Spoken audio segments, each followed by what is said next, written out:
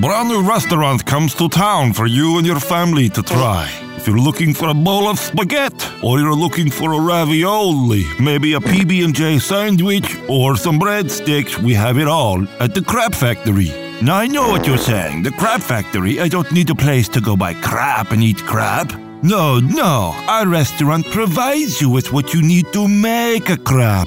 At the Crab Factory, we start off with very good things to eat and make crab, like greasy breadsticks. We also have a chips and dip, which is very good for making a poo. For your dinner meal, have a bowl of paschettis, raviolis, gnocchi, peanut butter and jam, bologna and cheese, liverwurst and cheese, liver mush and cheese. We also have a variety of loaves. We have pimento loaf, we have pepper loaf, we have garlic loaf. We even carry 3 kinds of olive loaf. That's right, 3 kinds. 1, 2, and 3 kinds.